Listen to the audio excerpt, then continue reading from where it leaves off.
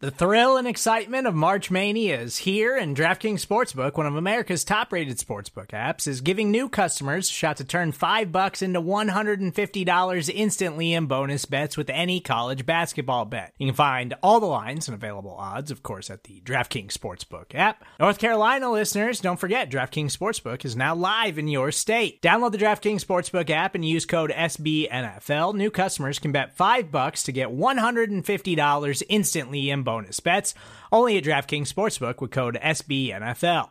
The crown is yours. Gambling problem? Call 1-800-GAMBLER, or in West Virginia, visit www.1800gambler.net. In New York, call 877-8-HOPE-NY or text HOPE-NY. In Connecticut, help is available for problem gambling. Call 888-789-7777 or visit ccpg.org. Please play responsibly on behalf of Boot Hill Casino and Resort. 21 plus, age varies by jurisdiction. Void in Ontario. Bonus bets expire 168 hours after issuance. See dkng.com/bball for eligibility, deposit restrictions, terms, and responsible gaming resources.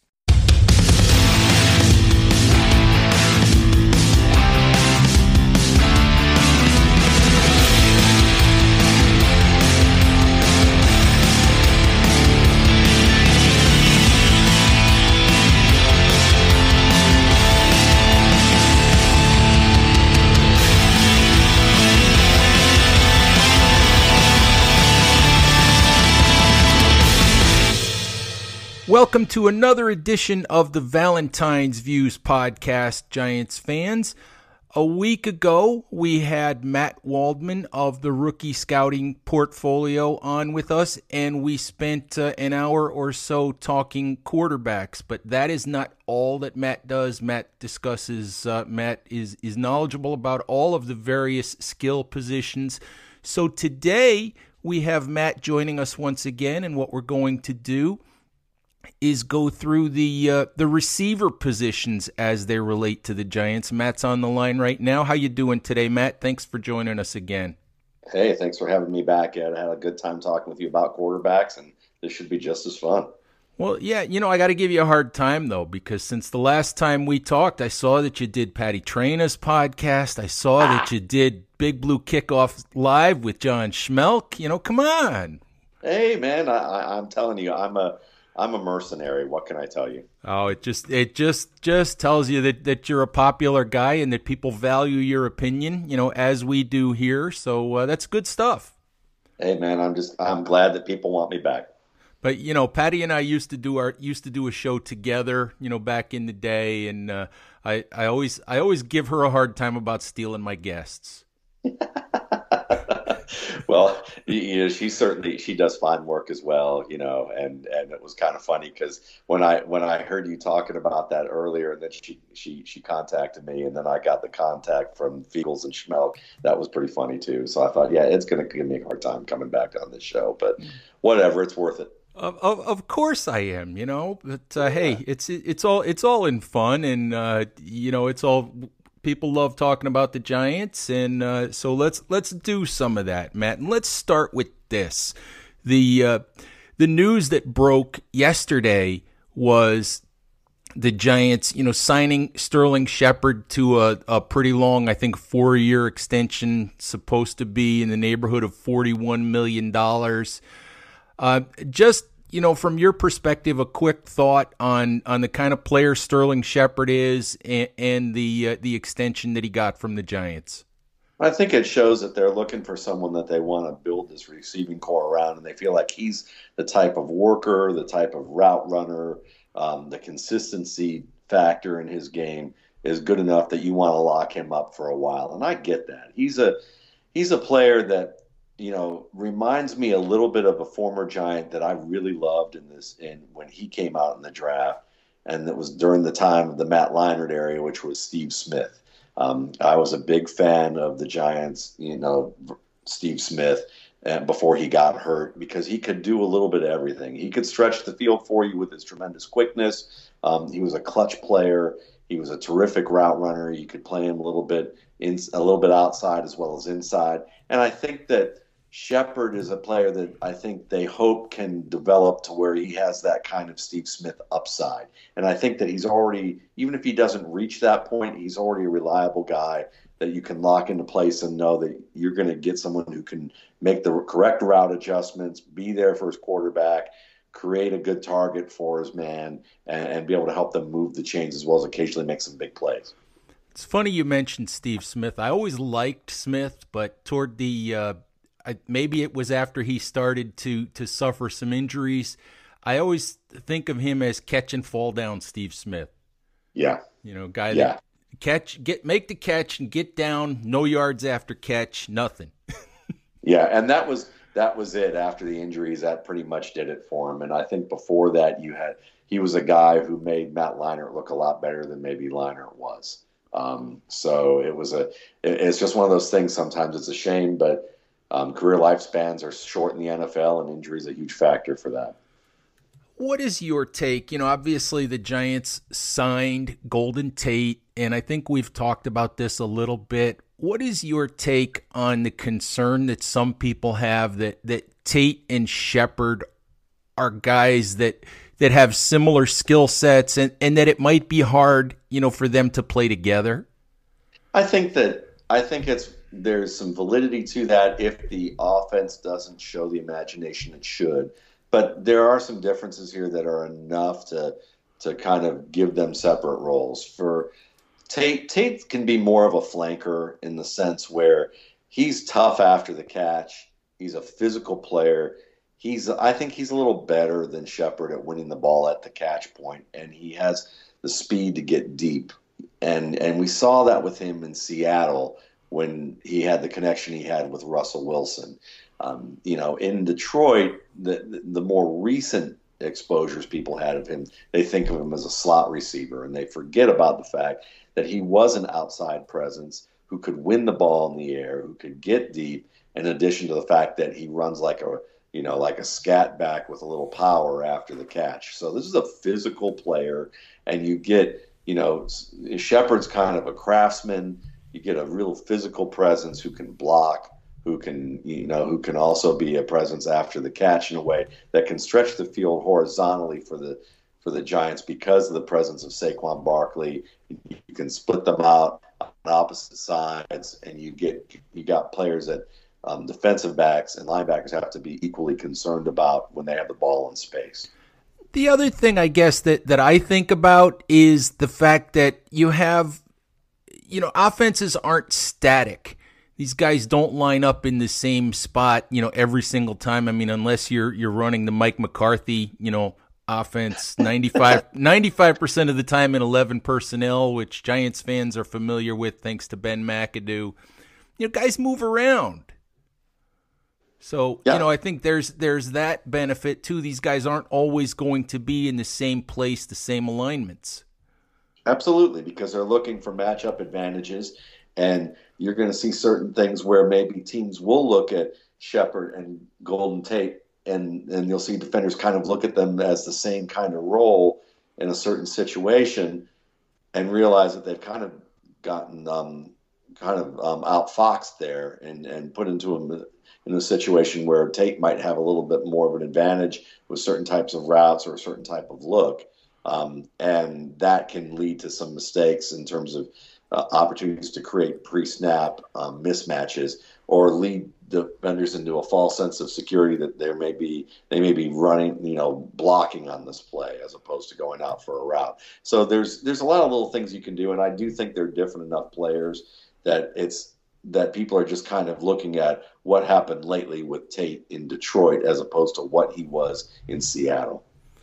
Well, it'll be interesting to see what happens once the Giants, get into the lab and get all these guys on the field and see what they can create. But I think we know, heading into the draft here in a couple of weeks, that the Giants, I wouldn't consider them to have a complete receiving core by any stretch of the imagination. So I would suspect, at some point in this draft, that they have to dip into the receiver pool. So let's do that right now. And what I really want to do, we're kind of going to go through sort of where the Giants pick and the players who might be value at the different spots in the draft. And to be honest, looking at Tate, looking at Shepard, looking at Corey Coleman, who they brought back, I mean, the one thing that the Giants don't have is that bigger bodied guy, that outside guy, unless you want to make Evan Ingram into that guy. So I'm kind of going to ask you to, as we think about it, to lean toward talking about those guys that are a little different type of player than what the Giants have now. Yeah, that sounds great. And I think before we do that, let's just think about that for a second. And two little caveats I'd like to mention before we really delve into this. One is that it is quite possible that they decide that they want to make Evan Ingram a guy that plays more on the outside and be more of a receiver.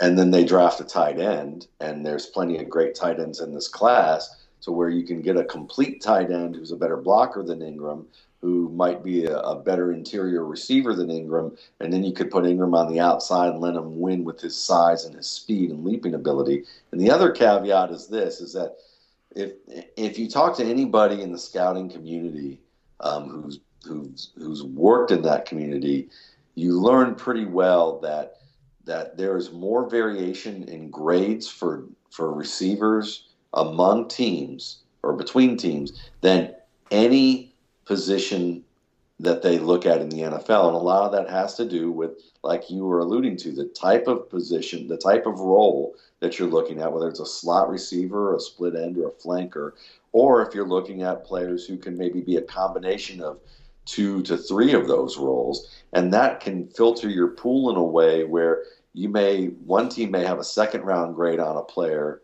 and 3 other teams may have a 6th round grade on that player. So as we go through this, you'll want to keep that in mind, because most likely, I'm going to name some players and we're going to talk about them in the 2nd, 3rd, or 4th round, and some of them may go much higher or much lower. Interesting. But, at least it goes back to the fact that there is no such thing as a hard and fast rule of who the best player available is, because 2 different sets of eyes, 2 different teams, even different scouts within certain teams will always see players in a different way. And it depends largely on what they feel like they need, what their scheme is, and what players they're teaming those guys with. Right. So where I want to start is at number 6. Now, interestingly, we were kidding about Pat Traina in Locked On Giants the other day, and full disclosure here, I actually did Patty's show earlier this week myself. Look at you. See, there it is. Well, I used to co-host over there, so once in a while I drop by, just so folks remember me. But it's funny because she asked me what I thought if there was one sort of outside the box move that nobody had really thought about that would kind of turn the Giants draft on its head. She asked me, what that move would be. And I need to start at number 6. I keep hearing that the Giants are doing an awful lot of work on TJ Hockenson. And I think there's no wide receiver that I can think of that would have value at 6. But I can't necessarily see the Giants doing this at 6 with all of their other needs.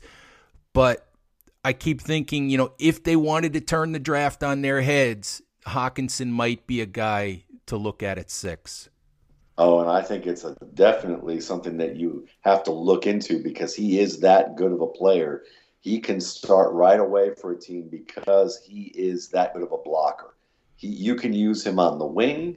You can use him in line against defensive ends and outside linebackers.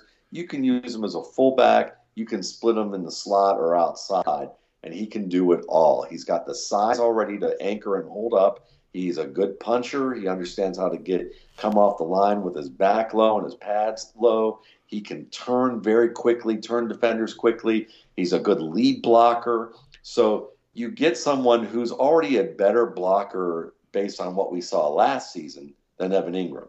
And you get a player who also can work the seam downfield and win contested plays and run after the catch. So if you wanted to say, listen, we have our receiving core.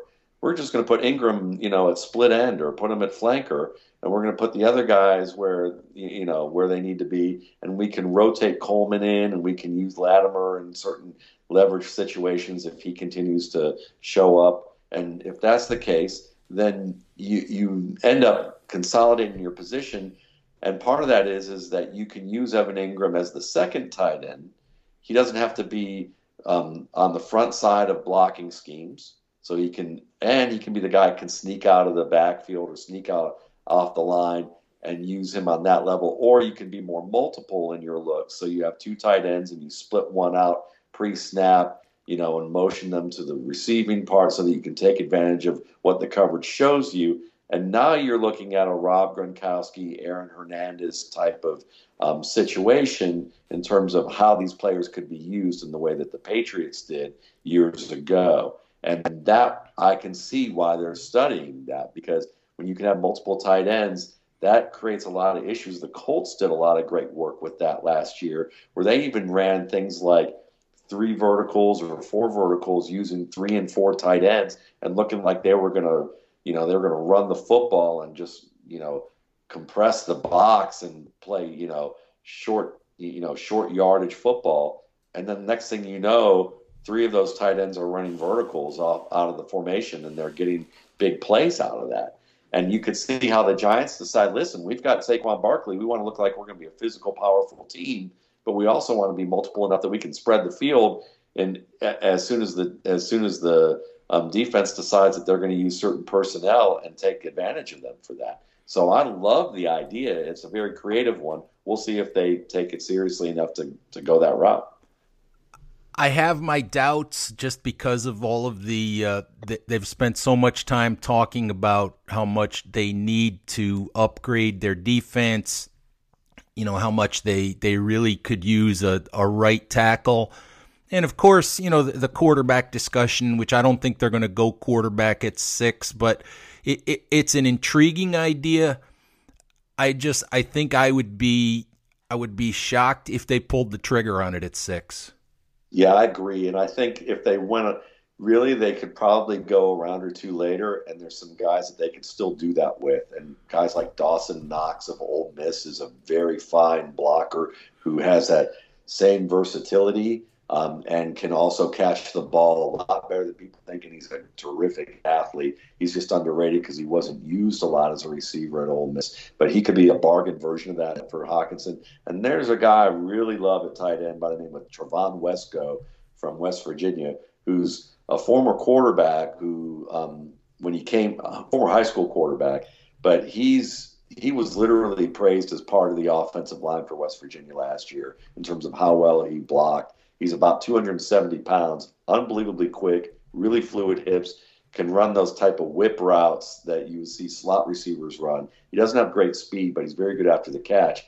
And suddenly you have a guy who played a lot of fullback and H-back and also inline work in Trevon Wesco, and that could accomplish the same thing. You could get him maybe on day 2 or maybe even day 3. Nice. We'll get more into the day 3, type players as we get along here. But let's go to 17, where I think it might be more likely that the Giants, I still think they're going to lean toward quarterback or adding to their defense here. But if they wanted to add to the receiving core, I think Hockenson, but the way I understand it, from what I've been told, I don't think Hockenson's going to be a choice at 17. I think he's probably going to be off the board by then. But I think maybe we start to get into a couple of the bigger-bodied wide receivers that might be available. Guys that you think might be available at 17 who would be value, guys who could get picked in that range. There are a lot of guys, because there's even talk that maybe teams are starting to figure out that maybe we should wait on receiver unless we're absolutely sold at the guys like the next Calvin Johnson. Now, I think there are a number of guys in this class who are good enough to be franchise caliber receivers, but it doesn't seem like there's a consensus about that. But as a result, if these guys are on the board, I think Hakeem Butler would be an amazing pick for the Giants if he somehow slips that far, and he probably will. He's 6'5", 227.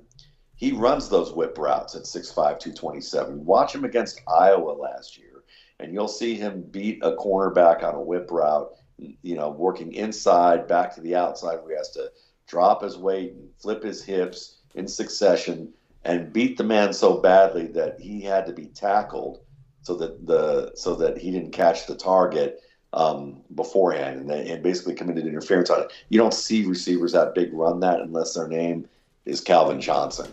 That's how good how fluid he is. Now, he has some issues with drops, and so people will often say we don't want a receiver who drops the ball. But you have to understand that the way the NFL, if you're really studying receivers well, you contextualize what those drops are.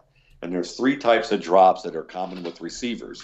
There's the focus drops, which are just basically the equivalent of, say, you're teaching your daughter how to drive, and you get to the stop sign, and she's like listening to the radio or telling you something and turns and doesn't see, and you go, hey, there's a stop sign, and she has to stop real quickly, and maybe she ran through the stop sign a little bit there.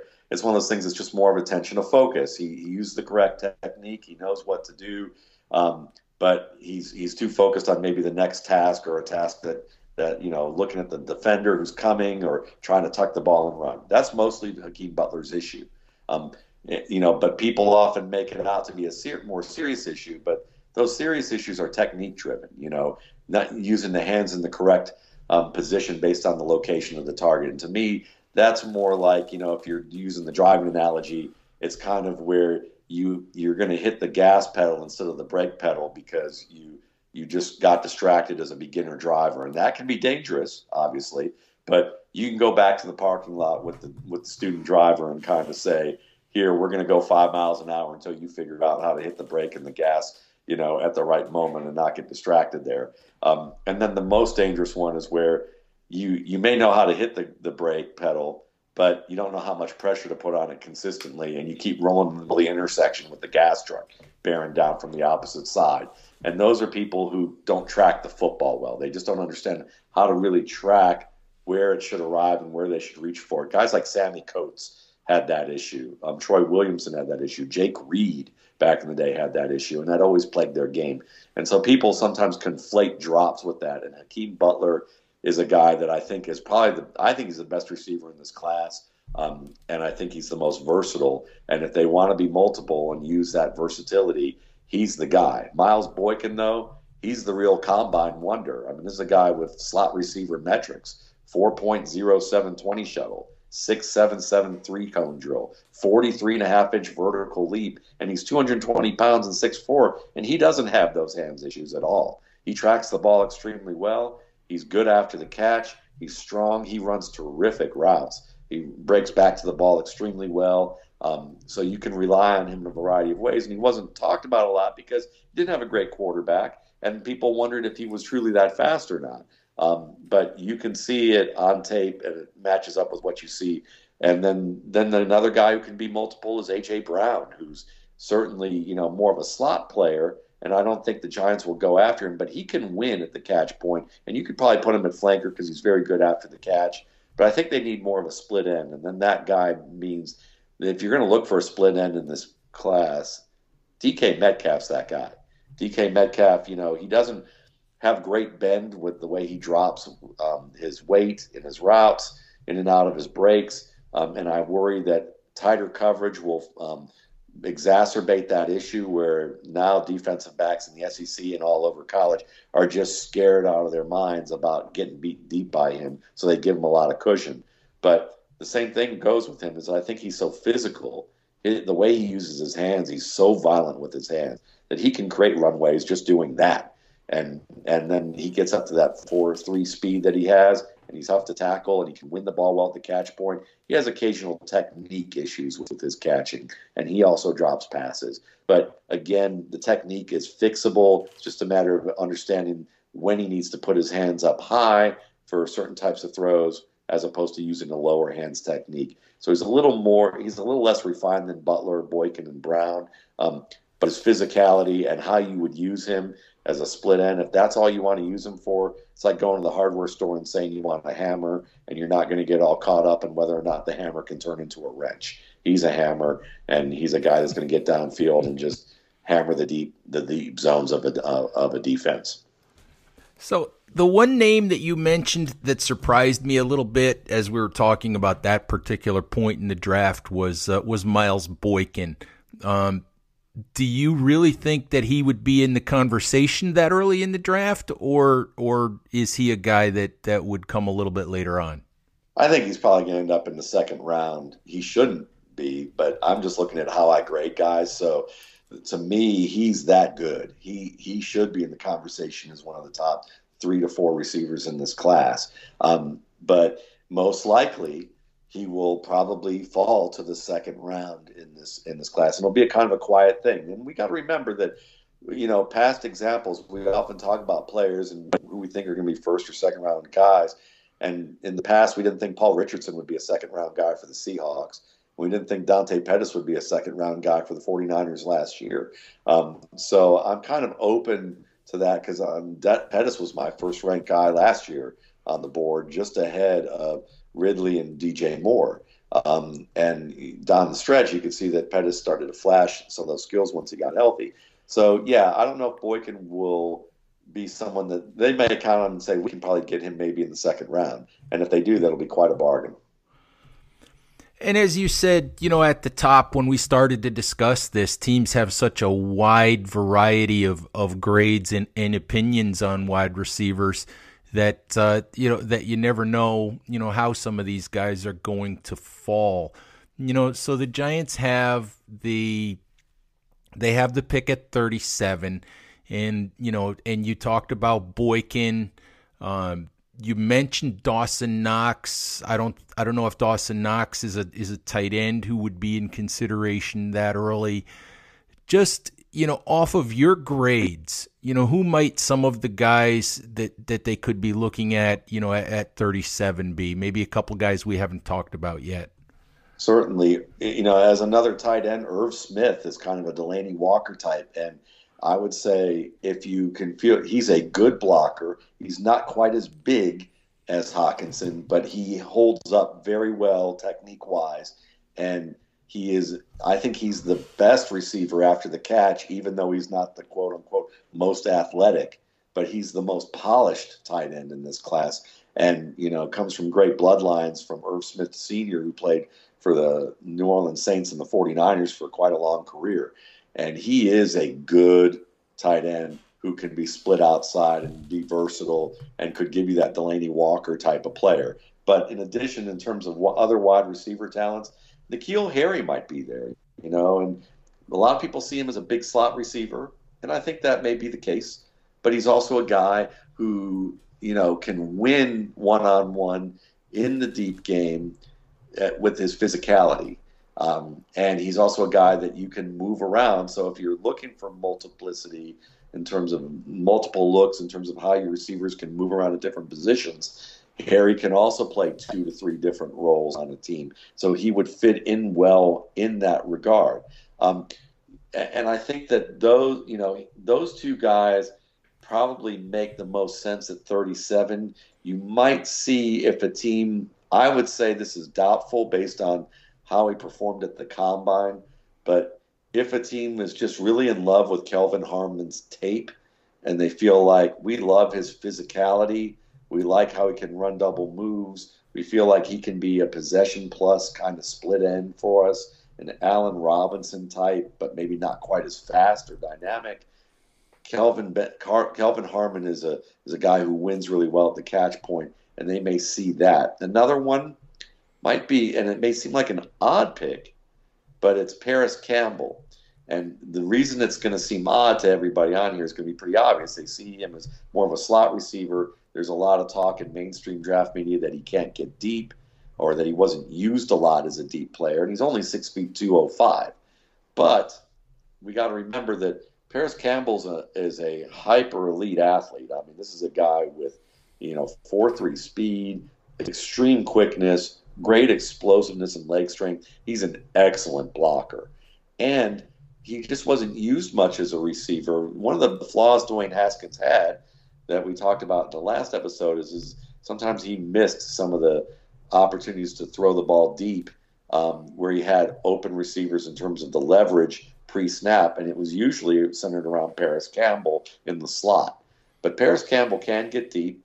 He actually knows how to make the good drive step, the one long step into the hard break, which is the hardest thing about route running for the more difficult timing routes. So he may be inexperienced, but he's not raw. He has a good, solid base of fundamentals as a pass catcher, as a route runner, and he's someone very good after the catch. And I could see how, maybe they decide that they like his athletic ability and they want to get creative with that. I don't think that's the best call.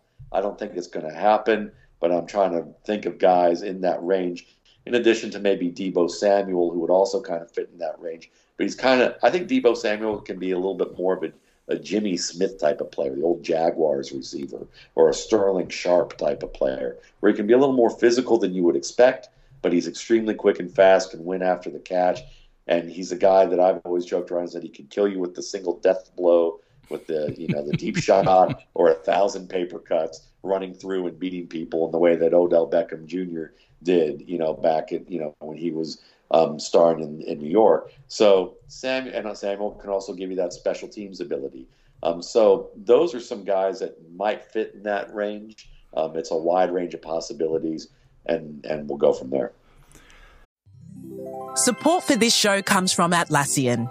Atlassian software like Jira, Confluence, and Loom help power global collaboration for all teams so they can accomplish everything that's impossible alone. Because individually we're great, but together we're so much better. That's why millions of teams around the world, including 75% of the Fortune 500, trust Atlassian software for everything from space exploration and green energy to delivering pizzas and podcasts. Whether you're a team of 2, 200, or 2 million, or whether your team is around the corner or on another continent altogether, Atlassian software is built to help keep you all on the same page from start to finish. That way, every one of your teams, from engineering and IT to marketing, HR, and legal, can stay connected and move together as one towards shared company-wide goals. Learn how to unleash the potential of your team at Atlassian.com. That's Atlassian.com.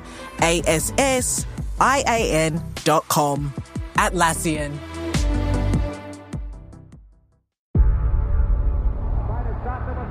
Before history is written, it's played. Before it's frozen in time, it's fought one shift at a time. Before it's etched in silver, it's carved in ice. What happens next will last forever. The Stanley Cup Final on ABC and ESPN Plus begins Saturday. It's interesting because it just seems like, it seems like as I look at this class, if the Giants want, to upgrade at wide receiver, it just seems like somewhere along the way there's going to be value, because it just seems like there's a fair amount of depth, a fair amount of variety in types of players, pretty much all the way through this class. Yes. And, a guy who might creep up into that second round because he had a good pro day was J.J. Arcega-Whiteside, who's 6'2", 225, known as a box-out receiver who wins in the red zone, but also has shown some pretty good route running skills. I'm a little concerned about his hands. I think that he catches the ball well in terms of catch rate, but like Cortland Sutton, the guy I was a little concerned about this way too, and it played out in Denver early on, is that he doesn't have the greatest technique and he fights the ball a little bit. But I agree with you. I think there are a number of players in this class who in the late second day, or early third or late third, who really have an opportunity to evolve into starters, and I'm looking forward to us talking about some of them too. All right, so let's frame the next part of this a little bit differently. I'm going to ask you to kind of put your GM hat on here for a second.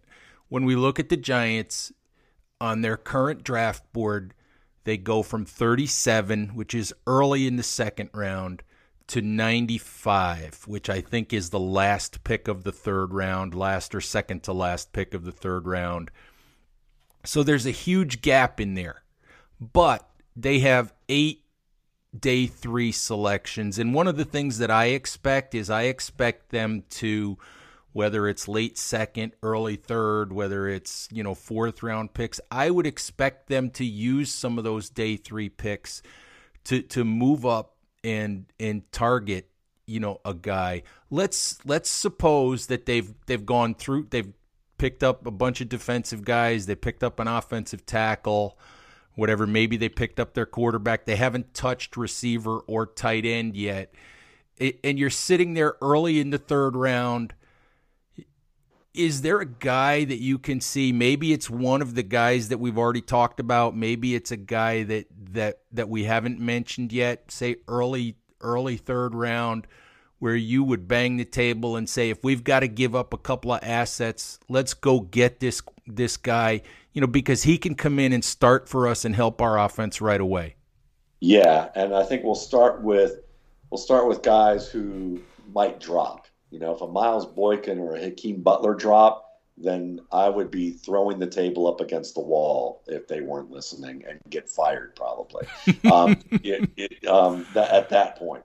I also think, if a N'Keal Harry dropped, it would be interesting to consider that. But at tight end, I'd probably be banging the table for someone like Dawson Knox. If Dawson Knox is still there in the early third round, it's time to consider him seriously as that asset if you believe that Evan Ingram can be that guy, or if you know that your draft board has value below that, because I think there are receivers who are going to be available in the fourth or fifth round who you're really going to be able to get some value out of. But if there's a receiver we haven't talked about, that if I look at his pro day and I look at what he has to offer, and I'm pretty intrigued by him. I think he has some drops occasionally, but I like what I've seen of him, and he's proven an awful lot. Me personally, I'd probably say I wouldn't bang the table for him here, but I could see how a team might, and that's Jalen Hurd. Jalen Hurd out of Baylor is a former 5-star running back around the time where he was the starter ahead of Alvin Kamara and ahead of John Kelly at Tennessee. And he was around the same range that, he was playing around the same time that Derrick Henry was playing. He was 6'5", 240, kind of sloppy feet, but powerful, could catch the ball extremely well, showed some speed and burst, but he didn't really want to be a running back. He wanted to be a receiver. Tennessee didn't really want him to be a receiver. He ended up getting hurt. He ended up deciding to move on and transfer to Baylor to be a receiver. There was a big kind of divorce fallout in the media between this. And Tennessee's coaching staff, let's be honest, they've been kind of a magnet for trouble. During that time, there was a lot of bad stuff going on about that whole program. But Hurd got the brunt of it, like he was the bad guy. But all I know is that Hurd shut up, went to Baylor, put his head down, and became a guy that when you look at him on tape, you're like, this guy looks like he's been playing wide receiver since high school. He runs good routes. You can see him do the technically sound things that I've talked about with, a guy like Miles Boykin. He can get a little bit better with not gathering his steps into hard breaks, but that's a thing that a lot of young receivers have to learn. But he's got the size. He can break multiple tackles in the open field. He's a smart runner. He can catch the ball and go up and win it. He's used more often at Baylor in the slot, but he should transition to becoming a split end in the league. And again, 6'5" with that kind of quickness and good route running and showing the ability to manipulate coverage and find open zones. You could start him out in the slot and put Ingram outside, and so you kind of slowly feed him into the offense as a contributor and let him win where he's comfortable. And in a year or two, he could wind up being that split end for you. And what's even cooler about him is that because he had to work on his footwork so much as a route runner, Baylor still used him as a short yardage running back or occasional running back as a change of pace, on like gap plays, trap and power and toss. And he looked even better at Baylor as a runner, not production-wise, but just purely from his footwork and decision-making and quickness, because he worked so hard on that, it actually helped his game as a running back. So you could see this big old guy come in and kind of be a change of pace to Saquon Barkley, and suddenly you're looking at two former five-star running backs, one of them you could occasionally use, and if you're trying to be multiple, not only did you maybe have gotten a tight end, or maybe you didn't yet, but you may have had that. You also have Hurd, who can be a split end for you. You could even probably put him at wing back because he's big enough. And if you wanted to add weight and decide you wanted to make him maybe a tight end, I don't think they would do that. I think he's got too much potential as an outside receiver. But if they wanted to go that route, they might be able to do that with him too, because remember, he did play at 240 at one time at Tennessee, and that was when he was a younger player. So this is a really intriguing prospect who I think that there might be a team or two that really likes him. You can see how scouts might be pounding the table. It's really interesting. All right, so now we have hit the day 3, portion of the draft, and we've mentioned a lot of names already. And I have to admit, one of my favorite time-wasting sort of activities is to go to the Draft Network or to go to FanSpeak and mess around with the mock draft simulators at those two places. Oh yeah, that's great. And to be honest, early in the process, I'm not a person who studies guys the way that you do, and the way that a lot of guys do, to the point where they know everything about everybody basically. But there's a point in the process where I'm actually using these simulators to get to know some of the players. Especially Draft Network is kind of cool because it lets you pick up the bios on the players as well. Right. As you research them. But my sort of long-winded point here is when I do these 7-round mock draft simulations for the Giants, one of the things that makes me crazy as I do these is when I get to day 3, when I get to round 4, to round 5, even round 6, I look at the board that I'm presented with, and it's wide receiver, wide receiver, wide receiver, wide receiver, wide receiver. I can go down like 25 names, and 19 or 20 of them are wide receiver. And I'm like, I don't want a wide receiver right now. I took one already, or I want to do that later. But the point being, there's a lot of depth on day 3. So what I really want you to do is kind of cherry pick a little bit and talk about some of your favorite guys that could go later in the draft. Oh, absolutely. All right. So Jalen Hurd will probably be one of them. We already talked about him. A guy that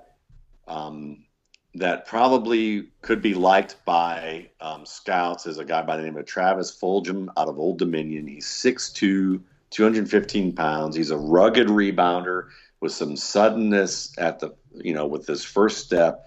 He's kind of a potential possession plus receiver with some deepness, some deep game to him, but he's a little bit more of like a 4.58 40 guy, so he's not going to blow the top off of a defense, but he's a little bit more physical and rugged, kind of a Michael Crabtree aspiring type of player who could be interesting there. If they want to go big slot and they think the guys they have on the outside are good, and they feel like they want to roll that way, Lil Jordan Humphrey out of Texas, who's also a former running back, 6'4", 210, has some of the best mitts in this class. And there are a lot of good guys in this class in terms of being able to make the catch. Kind of a Marcus Colston type of player who can run, but he can run after the catch in a way that Colston couldn't. You could probably even use him out of the backfield occasionally, but he makes excellent adjustments to the football. He's just not very fast. Tyree Brady is an interesting guy, or Emmanuel Hall. We'll talk about two of them, and then I'm going to wrap up with a third guy after this. But Tyree Brady isn't very fast. He comes across at 4.74, and that I don't know if that's really indicative of his speed. I've seen him get through past guys in ways that seems a lot better than he has. He must have really good quickness. We didn't get a chance to see that on in the metrics in terms of his workouts, but he's very quick off the line. He runs good routes. He has an incredible concentration at the catch point, makes some really difficult catches, but he's kind of in that realm of like if A.J. Green was the top model on the board, like he's the luxury model of this type of receiver, and say Josh Reynolds of the Los Angeles Rams is kind of like the mid-range model, Tyree Brady's kind of like the compact model at the rental car place, but you might be able to upgrade it enough that it could do a lot of good work for you. If you're looking for a classic split end who's just graceful, can become a really good deep ball specialist and maybe expand his game and become something more, Emmanuel Hall of Missouri is a really graceful guy with 4.39 speed, kind of in that Justin Hunter mode, though, because once he drops the ball, he starts to drop more, and he loses concentration. And I think he has to continue to work hard to focus his game. A guy who will probably fall to day 3 because of an off-field situation is Preston Williams. And we talked about the A.J. Green model. If A.J. Green's the all-pro model in terms of ability, Preston Williams could turn out to be the starter model for that, which is pretty darn good. He's 6'4", 211. He's got 4.5 speed. He's quick enough. He has good enough acceleration. He's terrific after the catch. He wins the ball well in the air. He could play flanker or split end. He actually runs good routes. And he's a guy at Colorado State who was a former 5-star prospect at Tennessee, same program where Jalen Hurd left. And Williams I think Williams is one of the better prospects in this class. He's in my top 10 on my board, but will probably drop because he had a domestic violence issue during his Tennessee career. And, obviously the NFL, however you want to look at it, if you want to look at it the cynical way, and I'm more on the cynical side of things, you look at it, and the NFL has more of an optics PR issue about this than they do about really caring about it. If you look, on the level of in terms of how that goes. Now, I look at it this way. I think everyone cares about domestic violence and, who has a good head on their shoulders. But at the same time, without getting too deep into it, I just say that, some businesses in America don't have a policy on it at all. Some basically would suspend people if there's a conviction. Some people would some companies would suspend based on an arrest. There's a lot of variety. So we tend to hold the NFL to an even higher standard than what our own corporations do. But with that said, that sensitivity in terms of the public eye sometimes creates a need to drop players just based on the term. And when you look at Preston Williams, what he did was wrong, very clearly. Let me point that out. But from what I read in the police report, it was basically he got in an argument. He's a young kid, got in an argument with his girlfriend. His girlfriend wanted to leave the apartment, and he blocked the doorway and tried to hold her from the doorway. Didn't hit her, didn't push her, didn't do any bodily harm to her.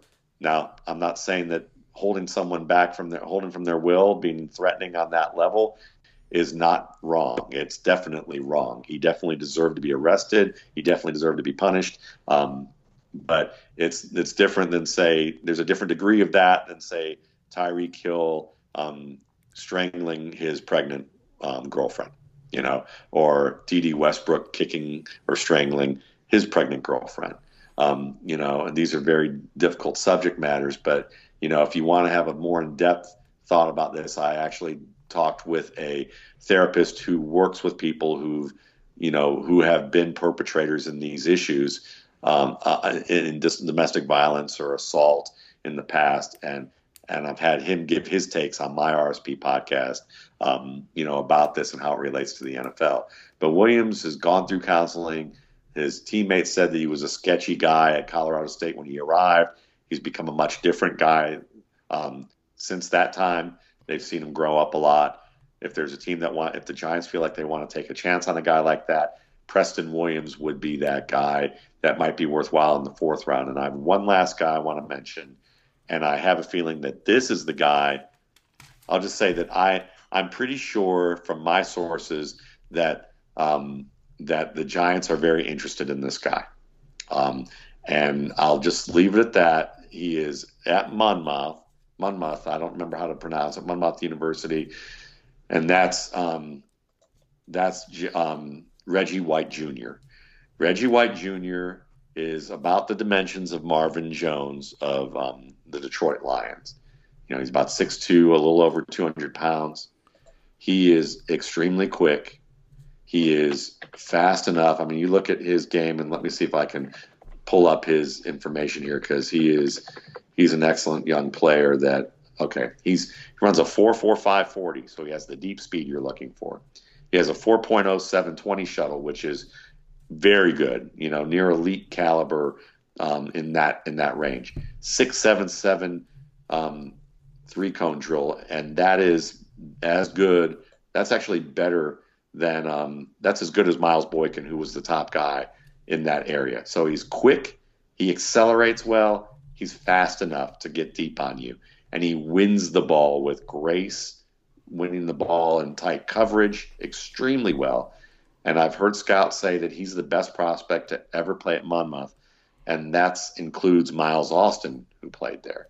I think he can be that possession plus player who could either play flanker or split in and win contested catches, be a red zone threat, win after the catch. They'd like to see him be a little bit more physical, and they'd like to see evidence of him step up and be that big play guy.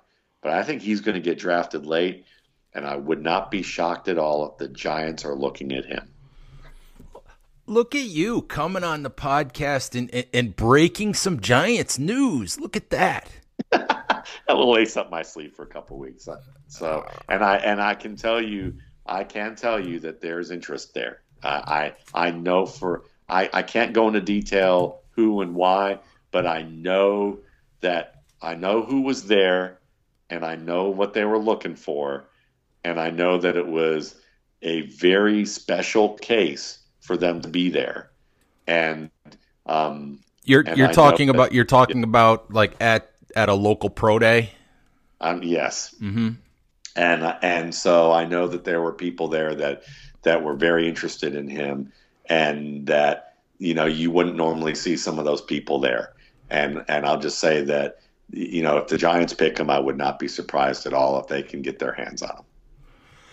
Interesting stuff as always, Matt. We always appreciate you coming on and breaking these prospects down. And now you've set a new bar, because now you're coming on here breaking some news. Hey, listen. I don't normally get this stuff, and when I do, I don't normally share it. But this is one where I can feel comfortable sharing this one just enough that's it. But I'm not normally the insider type of guy with that. I just break down prospects. I just happen to know this one. All right. Hey, why don't you, we did this last week, but why don't you go ahead and let people know about your website and your draft guide again before I let you go? Sure. You can find my draft guide at mattwaldman.com. And there's a tour of my draft guide, the pre and post draft editions of that you can look at from the past. And you can find my work at www.mattwaldmanrsp.com that provides links to my YouTube channel, the RSP Film Room, and lots of different analysis from myself and Mark Schofield, as well as Scott Bischoff, occasionally some work from him. And then in addition to that, I have a podcast. And I found out my podcast broke the top 150 in sports and recreation recently. And that was... And that's the RSP Cast, Matt Waldman's RSP Cast. So you can kind of find my work at those three ranges, and you can find me at Twitter at Matt Waldman. All right. Thank you very much, Matt. And we will, when the Giants, draft Reggie White Jr., we're going to have to give you a shout out and make sure that the world knows that you had it first. Okay. All right. Thanks again, Matt. We'll talk to you later. All right. All right, Giants fans, that's our show for today. We thank Matt Waldman for spending some time with us and educating us about wide receivers in the 2019 NFL draft class. As always, we thank you guys for listening, for supporting the show, for supporting our work at BigBlueView.com. Remind you to please make sure that you subscribe to Big Blue View Radio on all of your favorite podcast applications. If you're not up to date on all of the content at BigBlueView.com, please check that out. Please join the community. We've got a stable of fantastic writers on the site. We've been joined most recently by Matt Williamson, formerly of ESPN and currently host of the Locked On NFL podcast. Also have quarterback guru Mark Schofield, longtime Giants beat writer Patricia Traina, who also hosts the Locked On Giants podcast, Chris Flum, Dan Pizzuta, and myself, covering the Giants from as many angles as we possibly can, giving you all of the coverage that you need leading up to the draft, and we hope that you're familiar with it. We hope that you enjoy it. All right, thank you, Giants fans, and we will talk to you again soon. Bye-bye.